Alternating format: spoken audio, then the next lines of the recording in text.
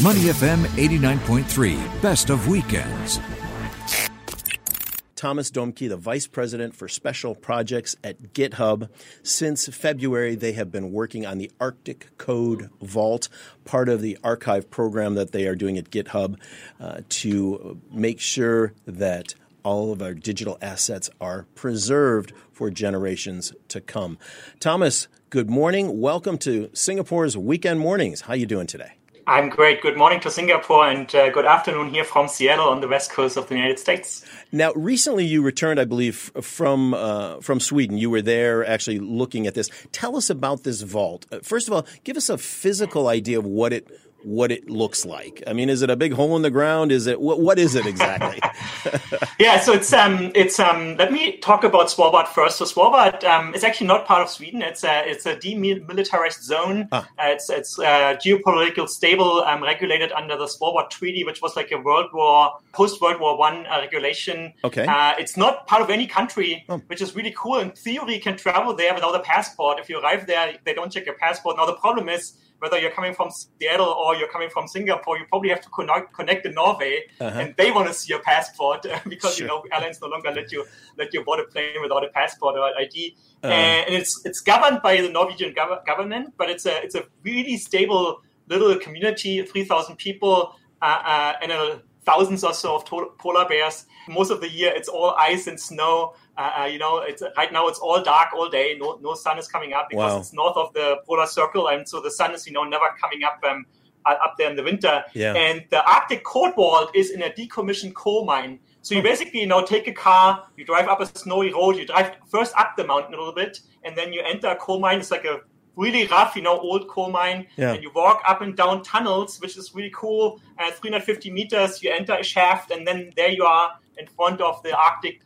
Code Vault. It's kind of like a metal container, if you will. You have some security controls, and you open the door, and then you stand in front of shelves of film reels. It's like microfilm from a library. But the film reels are in a plastic container, so you can actually see them. You just see those containers on the shelf. Yeah, so that's kind of like what you envision. The really cool is it's in the permafrost, right? So it's the same stable temperatures all year. But because it's up the mountain and then down the mountain into the mine, there's really no risk for this, and we hope it will survive thousands of years, because neither if the sea levels are rising, it won't reach the entrance of the mine, and even if the permafrost is melting a little bit, we don't expect it to freeze 200 meters below ground. In this coal mine, Thomas, and we're talking to Thomas Dohmke, the Vice President for Special Projects at GitHub.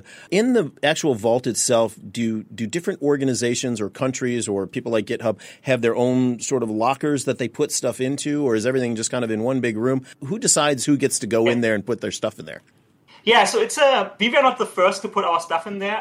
It's a collaboration. The project is a collaboration of the mining company that runs those coal mines on Svalbard. In Svalbard, actually, they have only two natural resources. One is water or ice, and the other one is coal.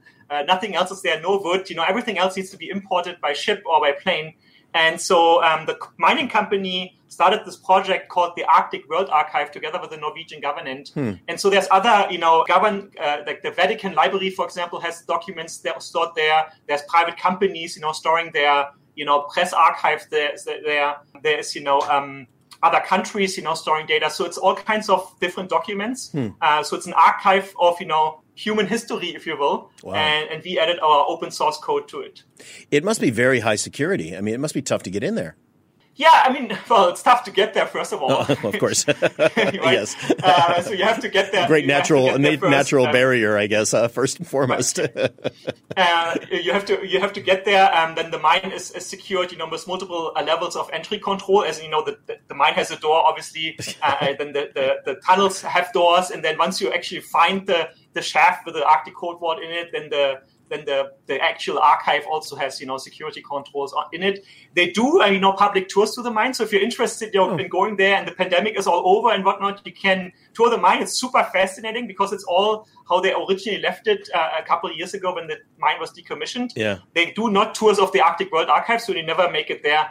The closest you can get is into the tunnels, and you can kind of get a feeling what it was like there for the last 50 years to mine core. Yeah. Thomas, let's talk about the GitHub Arctic Code Vault. You've got, I believe, 186 reels of film, 21 terabytes data.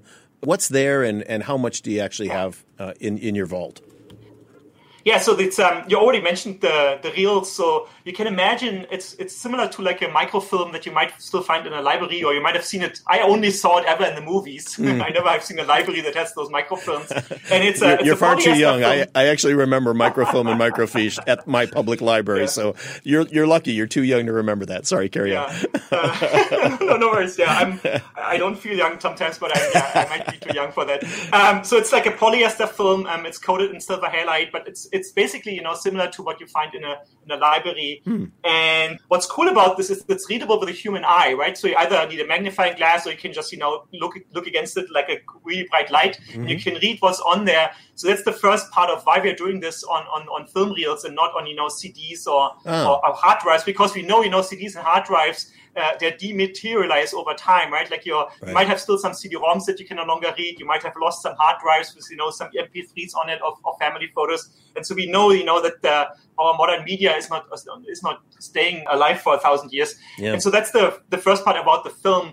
And so we have 186 of those film reels that you can read with your human eyes, and they have open source software on it. Now, let me quickly explain what open source software actually is. Like we obviously all know what software is, and with the pandemic this year and us locked at home, software has become even more important to our lives. And like software is dominating our lives, right? Like when I wake up tomorrow morning, my alarm is coming from my cell phone. My watch has tracked my sleep. Right, and then I might call my mom on a FaceTime call, and I order my groceries and my lunch online. Right. Everything is in software today, and there's so many things in software, and I haven't even touched on all the work we're doing. Right, like all our work lives are now in software. Obviously, your radio show is streaming in a browser for me. It's no longer just a normal phone call, and a lot of this software is dependent on open source. And what open source means is that the developers of that software are sharing the source code with other developers, and it's millions of those repositories. It's effectively a project, right? Millions of those projects are stored on GitHub. And so any developer around the world, whether they're in Singapore, whether they're in Berlin, whether they're in London, or whether they're in Seattle or New York, they can see that source code. They can, read it to learn something. They can contribute to it, as in, changing a typo or adding a feature. They can file an issue, or they can just, discuss with others what they should do going forward. And, the Singapore government actually has over 100 repos, repositories on GitHub, where they store, all kinds of cool projects from Singapore. It's digital services and, law texts and all kinds of those stuffs around the world. And so the cool thing about this is, you have millions of developers collaborating around the world across boundaries, across languages. It doesn't matter to me who's sending me, a change request to my repository, as long as it's valuable to my repository. And so we thought, it's worth preserving this for future generations to come. Because, the reality is, we humans, we forget things really quickly, right? Like if you just think 100 years ago or 200 years ago, if we don't know a lot about this, I don't know a lot about, my grandparents' generation or their parents' generation, other than stories that my parents would tell me, but I can't go just into an archive and kind of like understand what their life was like. We know that, mankind has forgotten things like, Roman concrete as one example. And so, we decided to store all this open source software. And the way we've been developing software in this Arctic code world for future generations to come. So in 1,000 years, somebody might find this, read all this, decode the code on those film reels, and then understand how we were developing software in 2020. Because we kind of already know that it will be different than today, right? If we just look back 10 years, 20 years, or 30 years, our lives have changed so much. Those cell phones have changed our life so much. That we know that in 1,000 years, life will be so crazy. So the idea is to preserve all that knowledge, that collaboration for future generations to come. We're speaking with Thomas Dohmke, Vice President for Special Projects at GitHub. Thomas, this must be a very expensive project for GitHub to do. Are you concerned at all about monetizing it, about how you're going to put this on your P&L at the end of the year. It can't be cheap, right? To do this, do you perceive since we're a financial radio station, do you perceive any sort of a financial outcome for GitHub on this? Yeah, no, we're not. This is not a P&L impact for us. We're not making this to sell it. Of course, it gives us an opportunity to tell our story. But really, what it is about is preserving the knowledge. And GitHub as a company is very interesting because GitHub is the home of all or most open source software. Most open source projects today are stored on GitHub. Yeah. And so, most collaboration happens. Most of those open source dependencies, how say it in lingo, are pulled from GitHub. At the same time, GitHub is also an enterprise company. We are making, money. We're making revenue and profit by selling GitHub Enterprise to customers around the world. So, our profit center is on the enterprise side, but our real product, what GitHub is being recognized for, what most people see is those open source communities. And it's really easy, for you this evening to go onto GitHub, create a free account, create a couple of repositories. You can actually decide whether they're public and private. We want you to do that because it adds value to the open source ecosystem. The millions of developers that develop open source software, they're actually the largest team sport on earth. No single company can compete with all those open source developers because there's millions of them and no company actually has millions of developers. And so we're making money on the enterprise side and we have this open source home and we wanted to give back to the open source community. That's the idea of the Arctic Code Vault. We want to give back. We want to acknowledge, how important this open source movement have come from the mid-90s when, Linus Torvalds and others had the idea of Linux and open source and the free, compilers and whatnot, to where we are today, where all the commercial companies, all the Fortune 500 companies, they all depend on open source software. Thomas, I found it was interesting. You're also donating some repositories in 4 locations around the globe, right? Can you explain? There are different libraries that you're also working with on this. Explain a little bit more about that. Yeah. So the Arctic Code Vault is just one part of what we call the archive program, right? And I already mentioned this, we know that hard drives get damaged, that, Sure. CD-ROMs deteriorate. Lots of copies keep stuff safe, right? You want not just one backup at your home computer. Ideally, you have multiple backups. Maybe you store a backup copy at your mom's house, or you upload all your photos to the cloud.